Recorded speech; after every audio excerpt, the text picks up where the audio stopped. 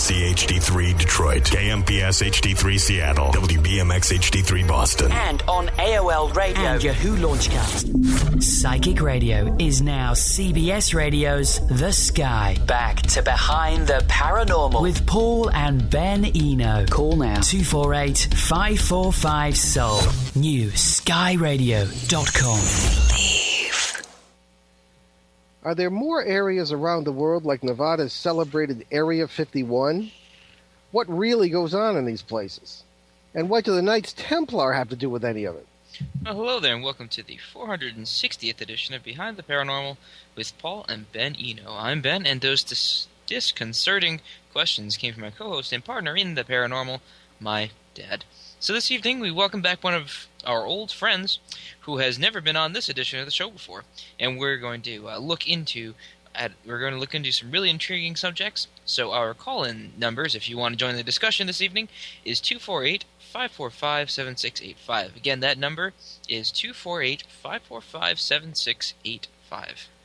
Mac Maloney has been writing military adventure and science fiction books for 20 years and is the author of some 30 tomes. These include the popular Wingman and Starhawk series, the Chopper Ops series, and the fan favorite War Heaven. He grew up in the Dorchester section of Boston, not far from us, and was taught to read and write by the nuns at St. Andrew's School. I should say St. Anne's School. St. Andrews, where did I get that? His father was a veteran of World War II, and he used to read military books all the time. As a kid, Mac started reading them also, along with a lot of science fiction.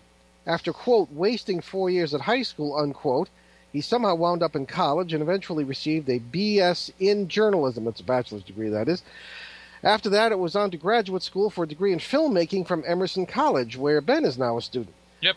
Mac was a sports reporter for 2 years after college before joining corporate America as a publicist for General Electric Company. And there was a movie or two in the future. This evening, we'll concentrate on Mac's latest book, Beyond Area 51. Mac's website is Mac Maloney, that's M-A-C-K, Maloney.com. Mac Maloney, welcome back to Behind the Paranormal. Well, thanks for having me back. I really appreciate it. No, it's our pleasure. So before we go into anything else here, where is Area 51 and what is actually going on there? Well, Area 51 is about 75 miles northwest of Las Vegas in the Nevada desert. It got its name from, there's a number of tracts of land out there that the Atomic Energy Commission owned back in the late 40s and early 50s. And when the U.S. Air Force and the CIA were looking for some place where they could test secret airplanes kind of out of sight of everyone else, they just picked one of these tracts of land, and it happened to be Area 51. It's known within the intelligence communities and the Air Force as Groom Lake. There's the Groom Lake Air Base, and it has a very long runway, one of the longest runways in the world, and there's a huge salt flats right near it, so it actually has almost like an endless runway. About 75 miles northwest of Las Vegas, just out in the middle of the Nevada desert. Okay. Did I ever tell you what happened to me in the vicinity of Area 51? No, I would love to hear it, though. Okay. Now, we are not generally UFO researchers. We've only recently, when I say recently, within the past 5 years, sort of gotten into it because we've had a lot of quote-unquote ghost cases that have led us in the direction that have ended up involving UFOs for some reason, and we've sort of been involved in getting word out, at least what we feel, on the sort of a pan-paranormal approach to this thing, which, as I understand it, is now getting more popular in paranormal, I should say, in the UFO community. But in any case, I was down there, I believe it was 03 or 06. Yeah. That's right. And I was just on a speaking tour, book tour of Southern California, over through there and into... no, I wasn't either. I was speaking at a conference in Vegas. Probably because I hate Vegas. I don't like to remember it. But anyway, I decided to go out one day and just go sort of toward Rachel just to pick up some souvenirs for Ben and for his brother because everybody was into UFOs. So I kind of get out there, and I know I'm sure you've been out there. And there's the part where the sort of the road goes off to the left, and that goes toward Rachel, Nevada, which is the closest village to the base, supposedly. And there were some trees there and a sign that said Extraterrestrial Highway. That sign is quite famous. The state puts it there for tourism reasons. I figured, this is cool. I'll get a picture of this. So I set up a tripod. I was by myself. I set up a tripod, tried to take a picture of myself at this sign, but $1,200 digital camera didn't come out. Nothing would come out. I said, what's going on with this? Meanwhile, there were these cars parked under the trees, and I didn't pay much attention to that. But then I happened to notice an SUV, white SUV with U.S. government plates, and these two, forbidding-looking guys were looking at me. So I said, I don't know. So I got into the car, and my reporter's instinct, I put the camera up, and one of them stuck his finger at me. So I said, I guess I better not do this. So I started down the road toward Rachel, and they started to follow me. The speed limit on that road is 75. We were doing faster than that, and they were about 10 inches from my bumper for about 5 miles. And I'm a veteran. I know what it is to be scared. This really shook me up. So I got to the little alien there, and the woman explained to me. She said, "What happened to you?" It was a Wednesday morning. There's nobody else in there. And I told her. She said, "Oh, you were taking pictures of the park and ride for Area 51, which was apparently this bunch of trees and with the cars parked under."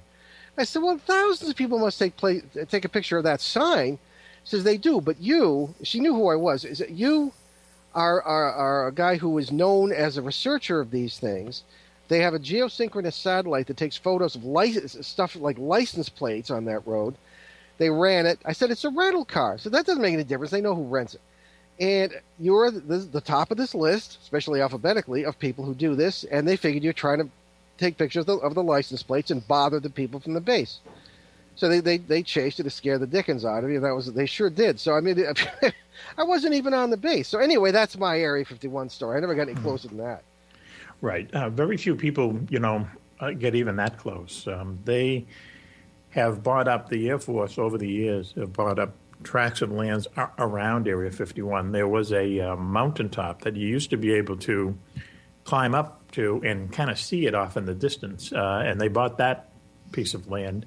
So now it's impossible to go anywhere north, west, southeast of Area 51 that has a clear sight to it. Bill Burns, we had Bill on last week, co-hosting with me and sitting in for Ben, and he, along with giving a glowing review of you and saying it's going to be a great show when you came on because he heard the promo, he said that one of the reasons UFO Hunters was canceled was because they got too close to Area 51, among other reasons.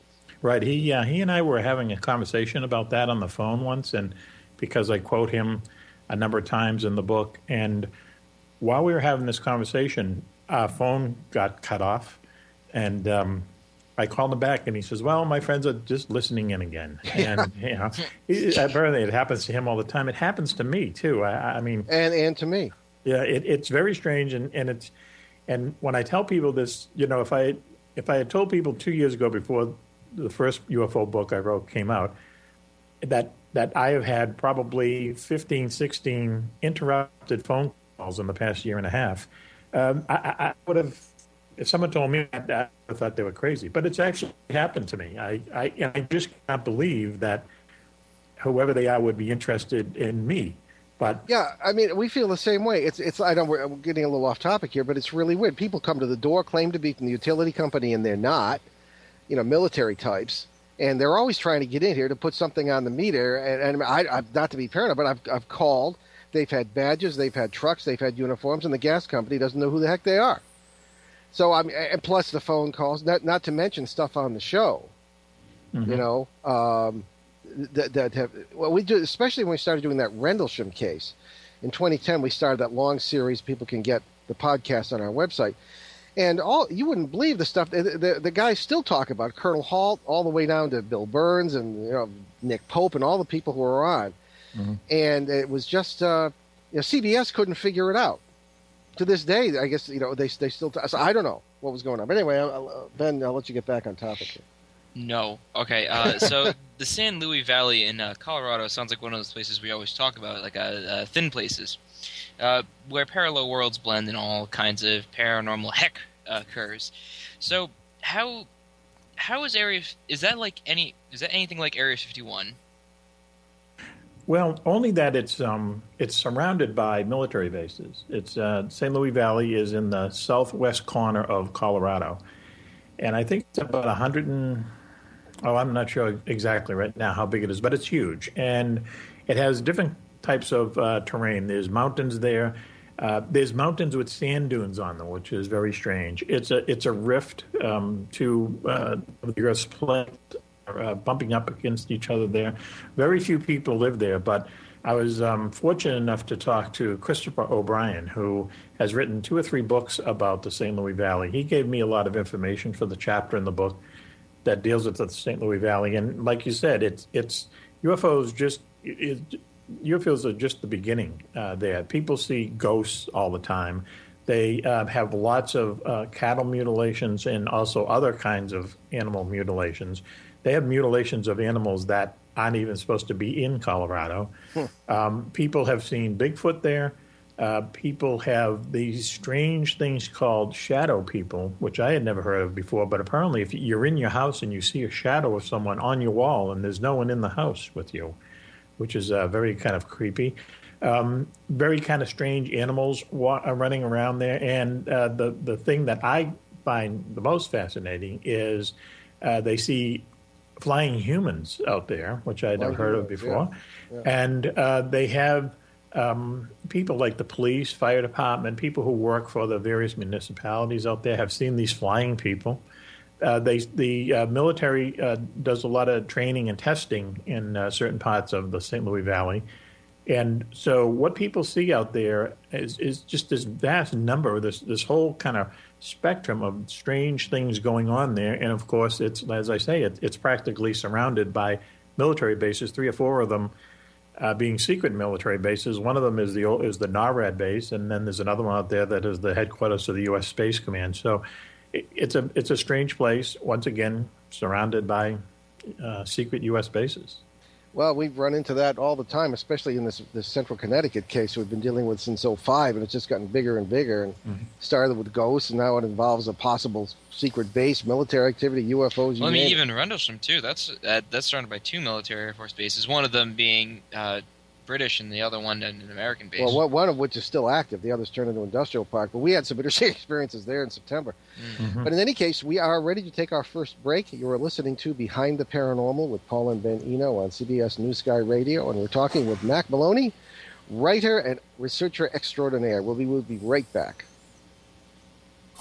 Enlighten, empower, enrich. This is CBS Radio's The New Sky. New horizons, no boundaries.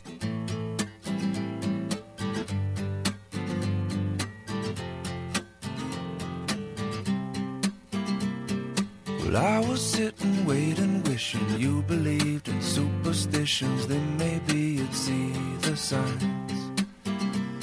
But Lord knows that this world is cruel, and I ain't the Lord, no, I'm just a fool. And loving somebody don't make them love you. Must I always be waiting on you? Must I always be playing your fool? I sang your songs, I danced your dance, I gave your friends all a chance. Putting up with them wasn't worth never having you. Oh, maybe you've been through this before, but it's my first time, so please ignore the next few lines, 'cause they're directed at you. I can't always be waiting on you. I can't always be playing your fool. I keep playing your part, but it's not my scene. Want this plot to twist, I've had enough mystery. Keep building it up, but then you're shooting me down.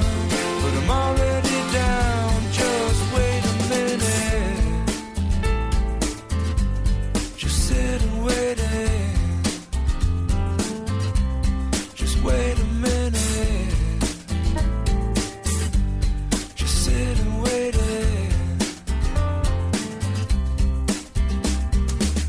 if I was in your position, I'd put down all my ammunition. I'd wonder why it had taken me so long.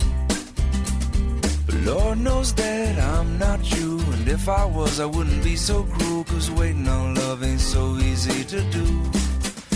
Must I always be waiting, waiting on you? Must I always be playing, playing your fool?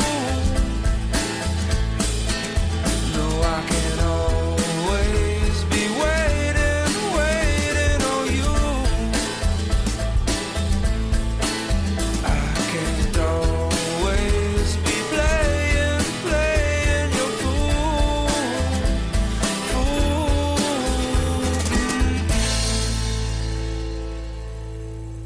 Psychic Radio is now CBS Radio's The Sky. Back to Behind the Paranormal With Paul and Ben Eno. Call now 248-545-SOUL. New skyradio.com. Believe.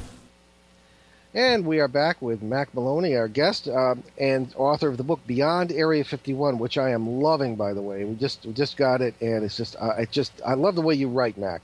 And I've been a professional book editor, so coming from me, I hope that means something. It sure does. It really does. Thank you very much. Okay, well, certainly, and I hope everybody will take advantage of the chance to get that book tonight. But in any case, we were talking about Area 51 and areas like it. Mac, I always suspected that Area 51, I always thought, and this is, I was involved in the military, and you hear things through the grapevine, and I always thought that the whole UFO story was a cover-up for the secret aircraft operations that are going on down there. I mean, but then again, I mean, there's so much weird stuff going on. I mean, and the technology that we usually have is about 10 years ahead of what the public knows about. But what say you on all that? Well, I agree with you, because let's face it, Area 51 is the most famous secret airbase in the world. I mean, everyone knows about it. I think someone told me that Oprah actually did a show on it years ago. So if she's doing a show, then everyone must know about it. And that's just how the military works, is that they would just simply have, they would have everyone kind of have everyone's attention on this one place, which we know is primarily there to test secret airplanes. My brother, who was in the Air Force for 25 years and now works at Top Gun for the Navy, he was out there.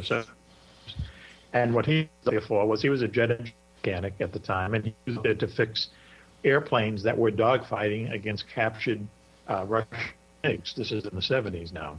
And that's the type of stuff that they would just fly out that they did not want anyone else to see.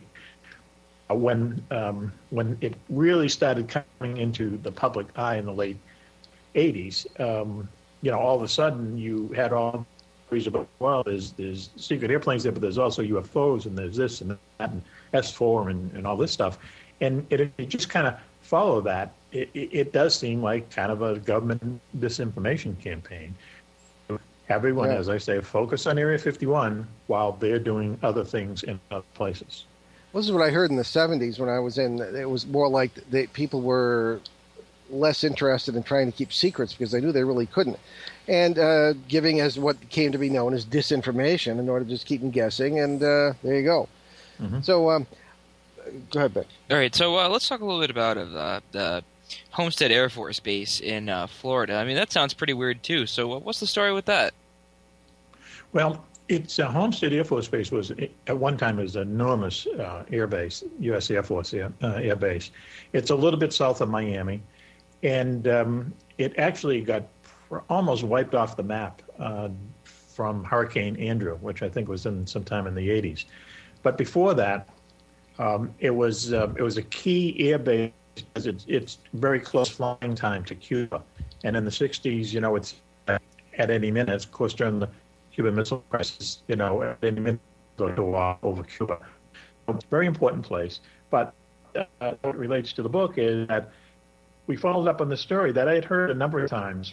I was in the first UFO book, and it sounded crazy. So we looked into it, and it turned out it wasn't really that crazy. And what it is basically is that Gleason, the performer, and Richard Nixon, the president, knew each other. They were very friends, and they were two very unlikely was because Gleason was kind of boisterous, live every moment. And so was one of these guys who was just, shot to the point of paranoia. And, he, let's face it, had some kind of... But they were... And Jackie Gleason had a lifelong interest in UFOs. He had a UFO book collection that was over in his house. Mac, you're kind of... Here we go. This is a typical show where we'd have this. There's some kind of interference here. So I'm just going to ask you to speak slowly and continue. Okay. Well, Jackie Gleason had a lot of interest in UFOs. His house up in upstate New York was shaped like a UFO. He and his he had a house down in Miami, and he and Nixon used to play golf when they were both in town together. So one day out in the golf, Gleason mentioned to Nixon his interest in UFOs. As the story goes, that night there's a knock on Jackie Gleason's door, and it's Nixon. He's by himself in a car. And he is without a secret service, but he was known for trying to kind of slip to a secret service. They drove to Homestead Air Force. They got into the base and got Nixon from the car, so they weren't going to stop him. Nixon brought him to this out of the window, and he showed Jackie Gleason. First, he showed him a piece of black UFO. You're really fading in and out here, Mac. Yeah, maybe we should call him back.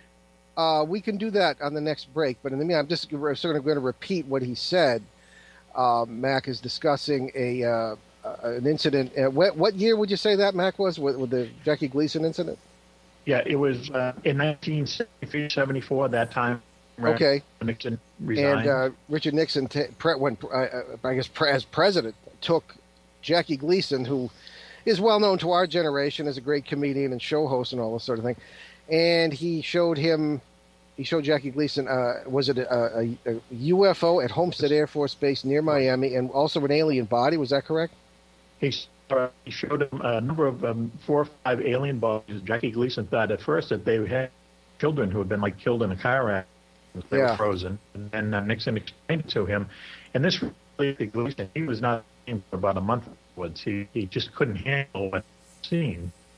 It actually led to his divorce. His wife and he were separated.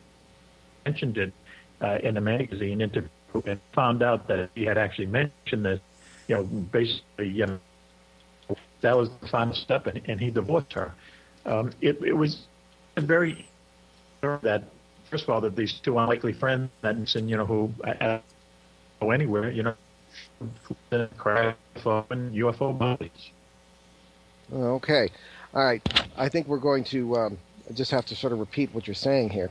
Now, what evidence is there for this? This seems like a pretty fringe kind of story. What is the evidence that President Nixon actually showed Jackie Gleason? Was it a crashed UFO or what? It was of a crashed UFO, right? And, okay. But do you believe this happened? Well, I do, only because there were a number of people who wrote about it later on. Jackie Gleason's PR guy, after Jackie Gleason died, did not deny it. And we end that chapter with the story of Jackie Gleason eating dinner with a very famous columnist back then named Bob Considine, and they were arguing about UFOs. And Gleason was trying to convince Bob Considine that UFOs existed. And someone overheard them and came over to their table, and who was this General, quote-unquote, Rosie O'Donnell. That was his nickname. He was the head of Pacific Air, the Pacific Air Force during World War II. He led the first B-29 raid on Japan, and he was very, very high up in the Pentagon at the time. And he interrupted this conversation and said to Bob Considine, Jackie's right. Just a kind of an offhand comment like that says it all, I think. I think there is something to the story because there's just so many sources out there that say it happened. Well, all right. Well, who's to say? How does all this fit together, Mac? Why these areas? Oh, no, I'm skipping ahead. I guess Ben was going to ask you was about the Falkirk Triangle in Scotland. Oh, yeah, there's many triangles, like the Falkirk Triangle, the M Triangle in Russia. But let's start with the Falkirk Triangle in Scotland. In Connecticut. Yeah. Well, it's funny because it turns out that, and I didn't know this, but more people see UFOs in Scotland than any other country around the world.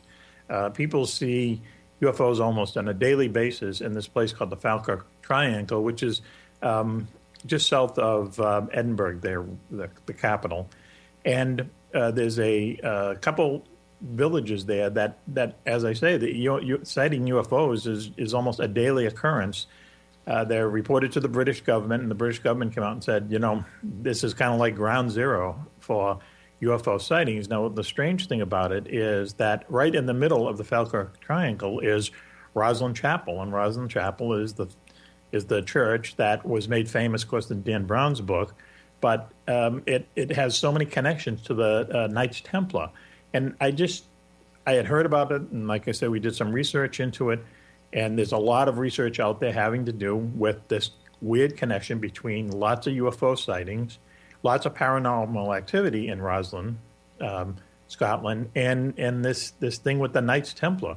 As you were talking about a little earlier, I think you're onto something in that I think that we're talking about almost like the grand unified theory of paranormal, and I think UFOs are just one part of it, and who knows what else, but ghosts, UFOs, everything, I think they're all parts of the same thing. And if you look into Rosslyn, you will be convinced of that, or further convinced of it. So is there some suggestion that the Knights Templar, who were a very interesting group, some of our ancestors were Knights Templar, were knowledgeable or had some sort of information about this reality that we're talking about? Well, it was an odd place for them to build this temple, and to build this church. And when you go inside the church, there's all kinds of strange things. There's like a double helix of DNA. There's pictures. There's carvings on the wall of corn. Well, they called it maize back then, but maize is only grown in America, and Columbus hadn't quote unquote discovered America yet for like 200 years. The first DNA clone sheep happened right down the street from Rosslyn Chapel. And then all the number of other strange things that have happened there. There was an entire Roman legion sent up there, way back when, that completely disappeared. And the Roman legion is, at least 1,000 guys and even more. Sure. Mary Queen of Scots, we end that chapter with a quote from her where she says, "I will forever keep the secrets that I learned at Rosslyn." Oh, well, all right. I hadn't heard that. I'd heard about the maze and things of that kind. Well, that's the subject for another day, but that seems to be the case in many of these places. Oh, yeah. Again, I think you've just sort of answered the question, why these areas. When we were at Rendlesham, what happened the night before? We went there with Larry Warren, one of the original witnesses to the 1980 UFO landings and things that occurred there, with a bunch of local listeners who were knowledgeable about the layout of the place. And what happened the night before... Well, what happened the night before we spoke in the area was, it shook us up so much that Ben didn't want to go back the next day. I was also extremely tired. Yeah, you were extremely tired, probably because it happened the night. Anyway, it was quite a shock, and we've been doing shows ever since to build on our Rendlesham series with things that local people have been reporting that had not been previously discussed, at least not on the air. Mm-hmm. And so, again, one of those areas, apparently. There's a lot of areas around the world that we get into in the book, and a lot of them don't have to do just with UFOs. There's a lot of other paranormal activity that seems to be centered in this area. That's why I'm becoming a believer in this whole idea that UFOs are just one part of a big thing. Well, everyone seems to see that except the pop ghost hunting crowd. I mean, the UFO people are telling us much the same thing as you are, that they're beginning to see that there's a bigger picture here, and... I don't know. Well, it seems like the people who are most learned and the most scholarly are the ufologists, and then people who are other paranormal investigators, they just see ghosts and stuff as the paranormal and just completely... It's like weird. You'd think it'd be the opposite. Well, I'm always saying that about Western epistemology. Yeah. It's just it takes things apart rather than puts them together, and therefore big picture is invisible and all this kind of thing. But in any case... we only have like 1 minute till the break. We only have 1 minute to the break. Yes. In that case, we're going to take a break. You're listening to Behind the Paranormal with Paul and Ben Eno on CBS New Sky Radio with our fascinating guest, Mac Maloney, author of Beyond Area 51, and we will be right back. Are you tired of feeling stuck? Are you ready to feel healthy, clear, and grounded? Is it time to feel like yourself again? Hi, this is Shay Parker, founder of Best American Healers. If you answered yes to any of the questions that I just asked, NowAgeWellness.com can help. Danita Nicole, also known as Dee, is a spiritually based healing practitioner who founded Now Age Wellness. Dee has trained under master teachers to perfect her healing techniques. I personally recommend Dee if you are looking to reclaim yourself in more ways than one. Learn more about Dee's services at NowAgeWellness.com and let your healing begin.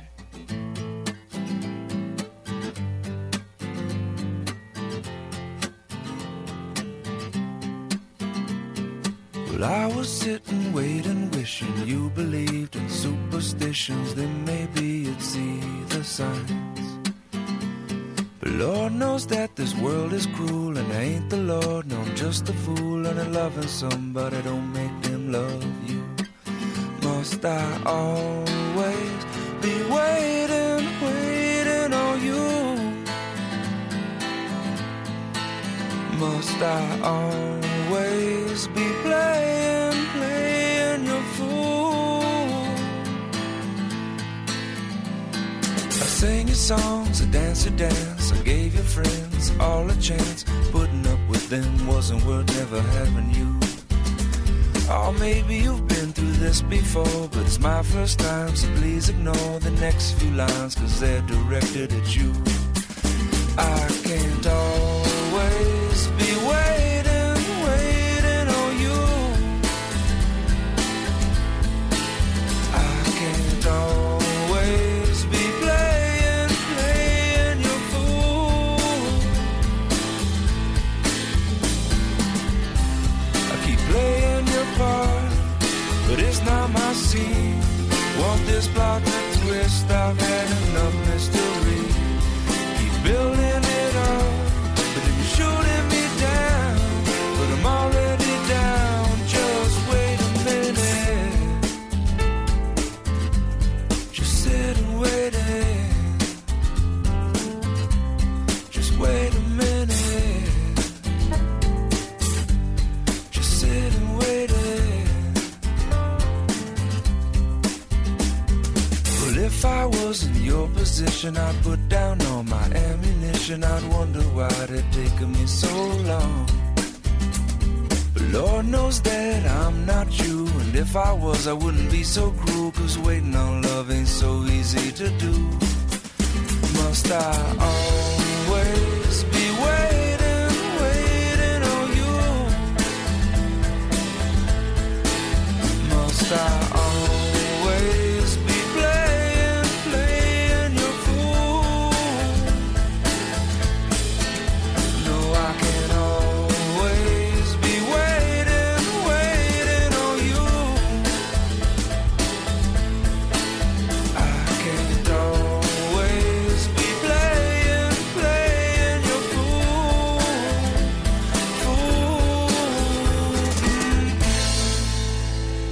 Psychic Radio is now CBS Radio's The Sky. Back to Behind the Paranormal With Paul and Ben Eno. Call now. 248-545-SOUL. New skyradio.com. Welcome back to Behind the Paranormal with Paul and Ben Eno. We are talking with Mac Maloney here on Behind the Paranormal, and we are talking of some really cool, strange places, possible flaps, whatever.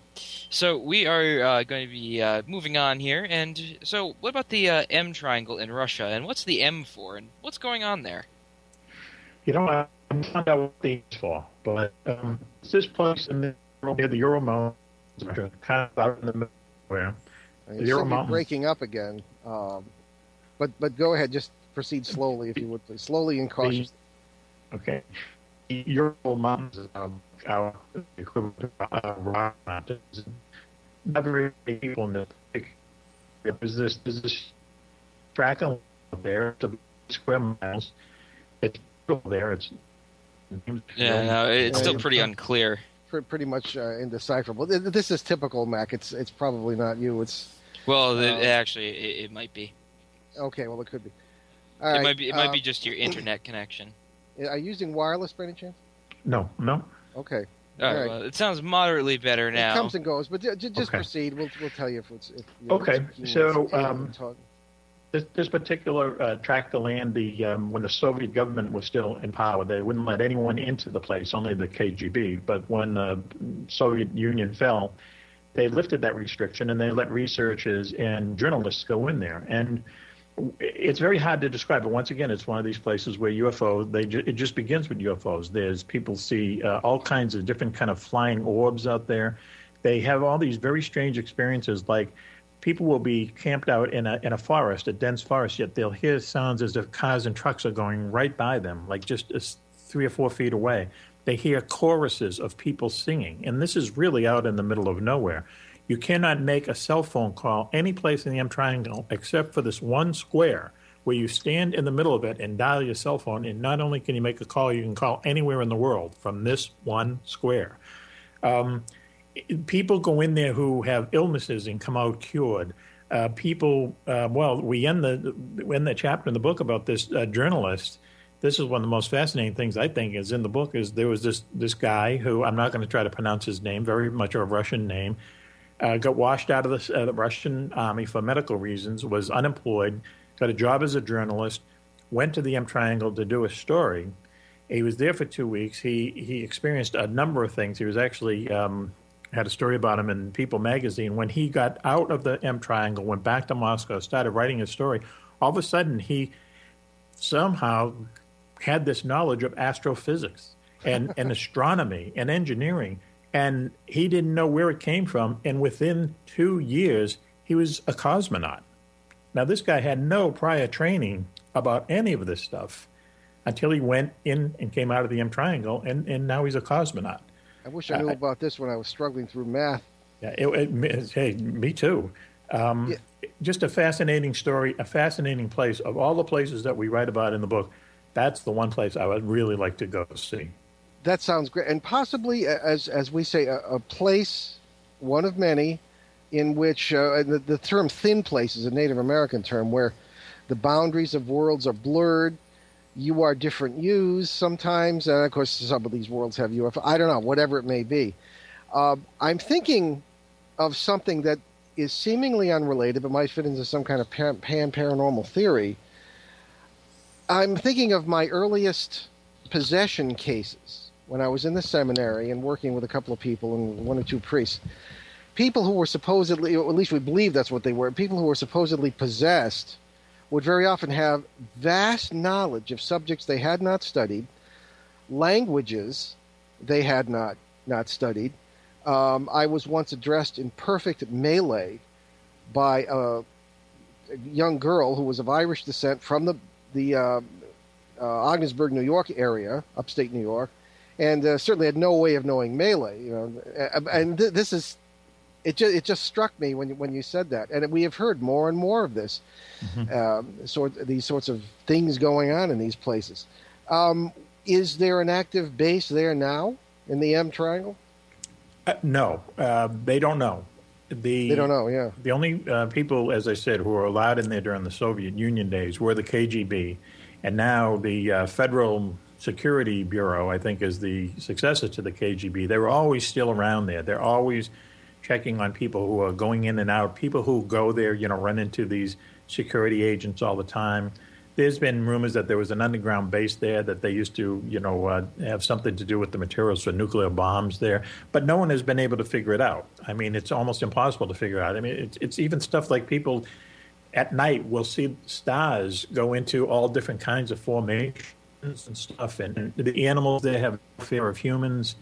You walk in a river and the fish come up to you. I mean, where does that happen? I know it. Very, very strange. Well, people call it almost like a piece of heaven, and you argue with them because of some of the stuff that goes on there, and it's all very well documented. Yeah. Well, Mac, I'm going to take a little bit of a pause here so you can talk about your book now that you're coming in a little bit more clearly, and also to talk about. I understand you have a second book with an Area 51 theme in the Wingman series. So go ahead and tell us about that and your website, etc. Well, when I first started writing full-time back in the 80s. The first series that I wrote was called Wingman. It was very successful right out of the gate. We sold more than 1 million copies. It went to 16 books. And then, I went on to other things.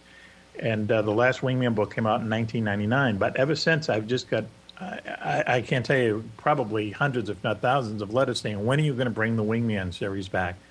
And so I didn't think, I would tell people I have no idea. But about a year ago, we were able to fix some legal things. We got the copyrights back, and now all of the books have come out again as ebooks, and they're coming out as paperback books at the end of the summer. But on top of that, I was able to write book 17 of the Wingman series. It's called Attack on Area 51. And the research I had done for this book, Beyond Area 51, I had just taken down notes during the research for that book and said, this would make a cool novel. And so I was able to kind of do research on 2 books at the same time. So Attack on Area 51, that's available at Amazon.com. It's the first Wingman book in a long, long time. A lot of people were anxious to see it, and people who have read it tell me they like it. So I'm glad that I finally got to it. Very good. Well done. I'm anxious to see that one too. Okay, well, so let's. I'm just thinking of that Rendlesham area must be like one of these sites. One of our theories, Mac, and I'd like to see what you think of this, is that the military may very well have built at least some of these bases there because they are, as we call them, thin places, and they want to study them. Our evidence from the Central Connecticut thing is that there may be research going on. It may not be the government. The place has been militarized off and on, but I'm not sure it's the actual government, whether it's some kind of organization or cabal or something. I'm not usually a conspiracy theorist, but I'm starting to wonder. Is it possible these bases exist primarily to study these areas? Well, there's a good possibility of that, especially when you look at St. Louis Valley. But another good example is AUTEC down in the Bahamas. It's what's commonly known as the Navy's Area 51. Oh yes, it's a place where. Oh, you okay? Well, in the course of military service, yes. Mm-hmm. And they have the tongue of the ocean, which is a very deep trench there, where I'm sure they test nuclear submarines and so on. But the fact of the matter is that there are just thousands of UFO reports from that area and USO reports and unidentified submerged objects. And people have been seeing this stuff down there for years. And the thing is, it's also right in the middle of the Bermuda Triangle. So, if you want to point to an example of the U.S. military building a place in a place that is very unusual to begin with, I think you begin with AUTEC. They say, well, we don't know anything about UFOs down here. Of course, they're not going to say they do, but they have billions of dollars of detection equipment down there. Radar that goes up to 150 miles. They have tons of sonar there that can see or hear anything underwater for hundreds of miles around. And people are seeing these USOs and UFOs. The Navy said, we don't see any of this stuff. Well, that either proves that, number one, they're lying, and number two, billions of dollars worth of the detection equipment doesn't work. Well, I think they're lying. That's exactly what we were doing down there. It's not classified, or I wouldn't say it. We were doing anti-submarine warfare exercises with the Royal Navy. And I heard some stories. And San Juan, and the Mona Passage is another area that's supposed to be very active with UFO activity, USO activity. And I spoke to a former member of the Puerto Rican legislature who said that he has a house, or at the time had a house, right over, overlooking the Mona Passage. How hilly San Juan is. And he said the stuff was coming up out of the water. They were having a cookout, and all these things are. He said if you couldn't make this stuff up. So this guy's a former official of Puerto Rico. So I don't know. So there we have. So I know just what you're talking about. Mm-hmm. Mm-hmm. AUTEC is a very strange place. I mean, there's again so much UFO and USO activity down there in the middle of the Bermuda Triangle. That's where the Navy builds its secret base. I mean, I think there's just too much of a coincidence there. Exactly. Well, I hate to say it, but we have to take another break. It is that time. And you are listening to Behind the Paranormal with Paul and Ben Eno on CBS New Sky Radio. And we are talking with Mac Maloney. We'll continue to do so after the break, so stick with us. Enlighten, empower, enrich. This is CBS Radio's The New Sky. New horizons, no boundaries.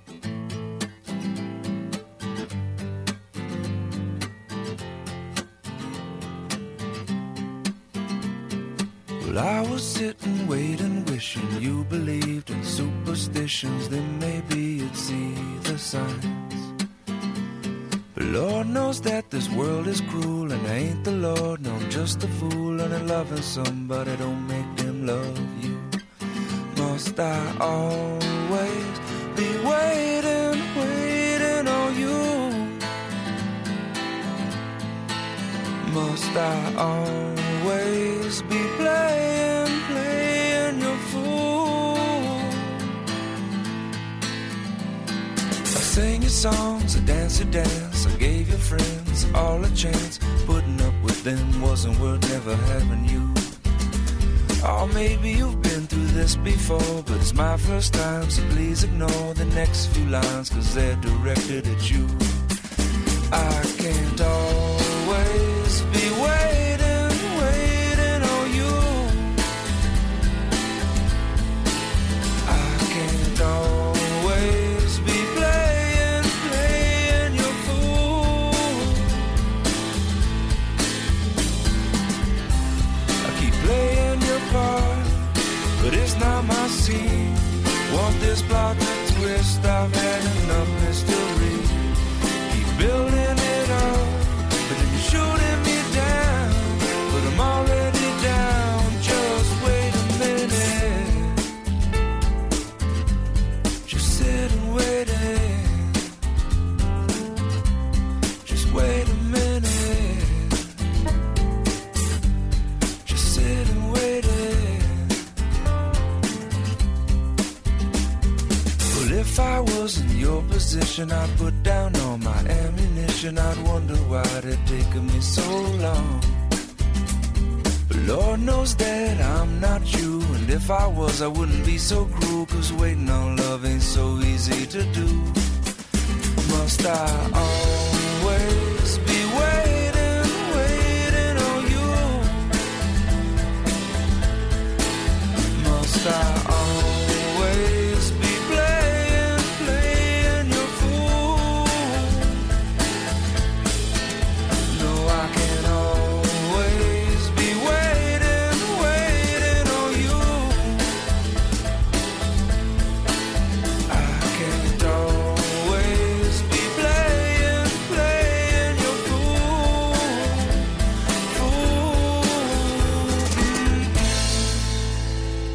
Psychic Radio is now CBS Radio's The Sky. Back to Behind the Paranormal With Paul and Ben Eno. Call now 248-545-SOUL.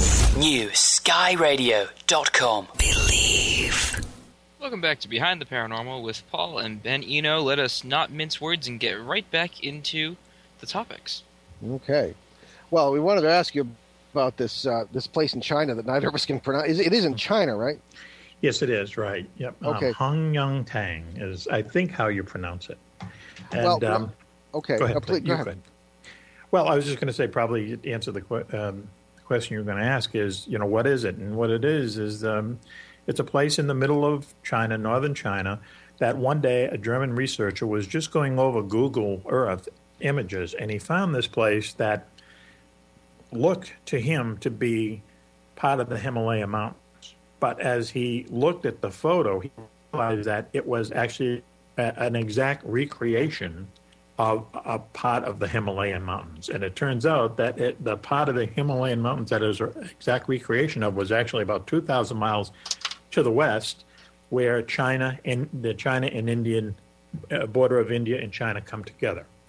And this is an area that people kind of forget about this, but in October of 1962, while the Cuban Missile Crisis was going on, China and India actually fought a war in this very, very remote part of the Himalayan mountains. 1962, that's right. Right. Yeah. And so now people are wondering, well, why would the Chinese government build this exact recreation? And I mean, it is exact. It's like about a 1 to 150 scale.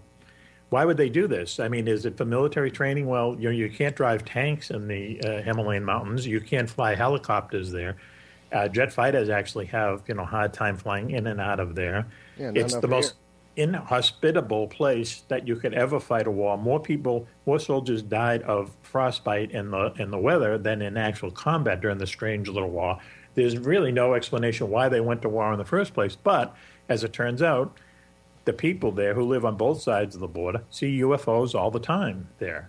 In fact, one researcher went to a village when he was kind of looking into this, and he happened to be there when the school kids were doing a contest, and the contest was, or an assignment, draw what you see every day in everyday life here. And like more than half of them drew UFOs. And these are kids who they're not exposed to TV or movies or anything.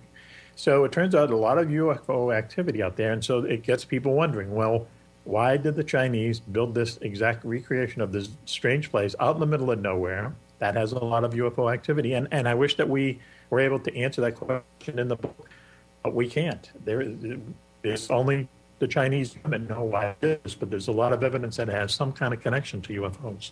Well, it's funny that comes up as well, because we have a bit of a connection with that in a sense. We have a dear friend who lived in China, and I won't tell you his name, but he was involved with a very famous case that we were a little bit connected with, and he said that there was, I'm not sure that's the area he was talking about, there was someplace very much like it farther south in the mountains in China.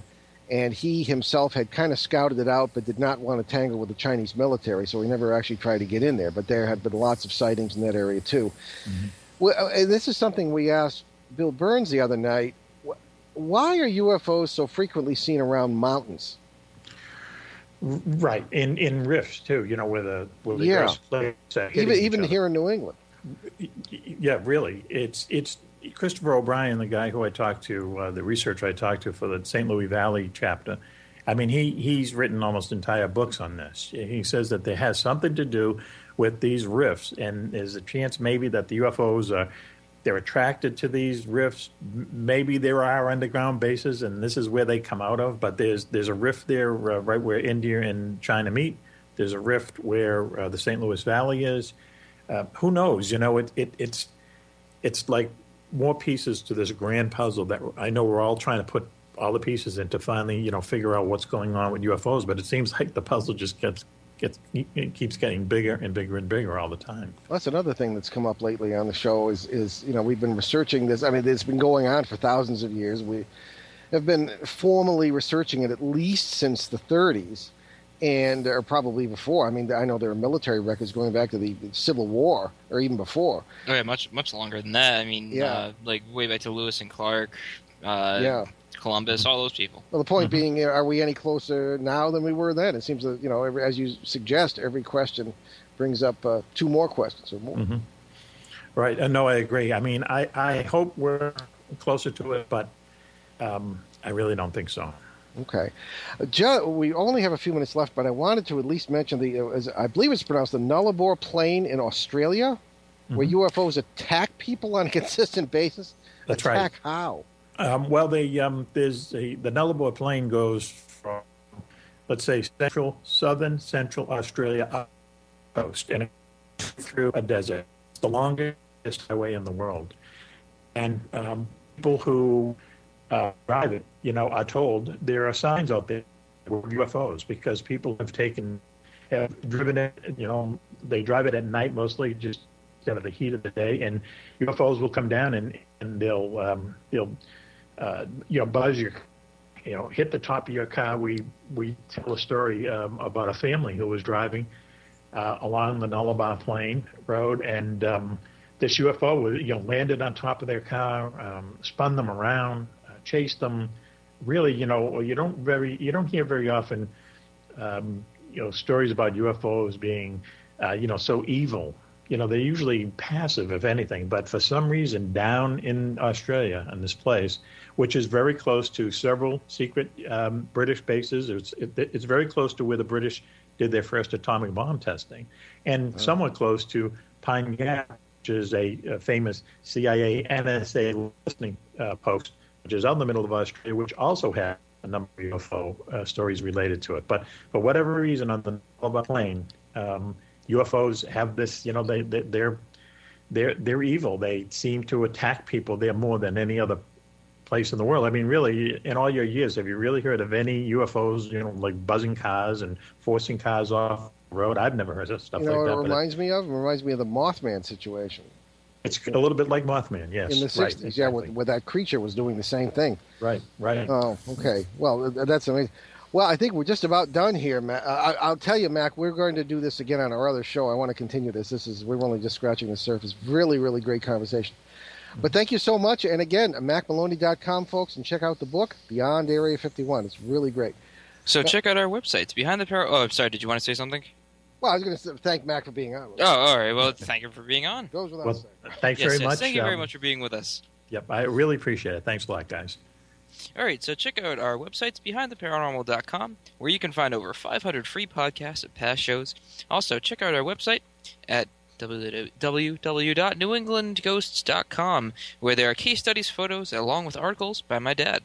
And if you buy my books on either of those sites, you will help us keep those podcasts free. Over 500 of them at this point. Also on our sites, you'll find direct links to several charities that Ben and I have adopted, including the city of Moore, Oklahoma, devastated by the recent tornado, USA Cares, and Canadian Veterans Advocacy. Please check those out. And so many thanks to our producer, Brendan Jackson. And we will see you right here next week. And we will host an open line show to deal with your questions on many different paranormal subjects. So send in your questions or comments with the form at BehindTheParanormal.com or email to Paul@BehindTheParanormal.com. In the meantime, tune into our Boston Providence Drive Time show on WOON, 1240 a.m. and ONWorldwide.com at 6 p.m. Eastern Time every Monday. Check out, again, those 500 podcasts. They're all free at BehindTheParanormal.com. And we'll leave you this evening with a thought from dear old Ariana Huffington, of all people. Nothing is ever enough when what you are looking for isn't what you really want. I'm Paul Eno. And I'm Ben Eno. Thanks for joining us on our great cosmic journey, and we shall see you next time.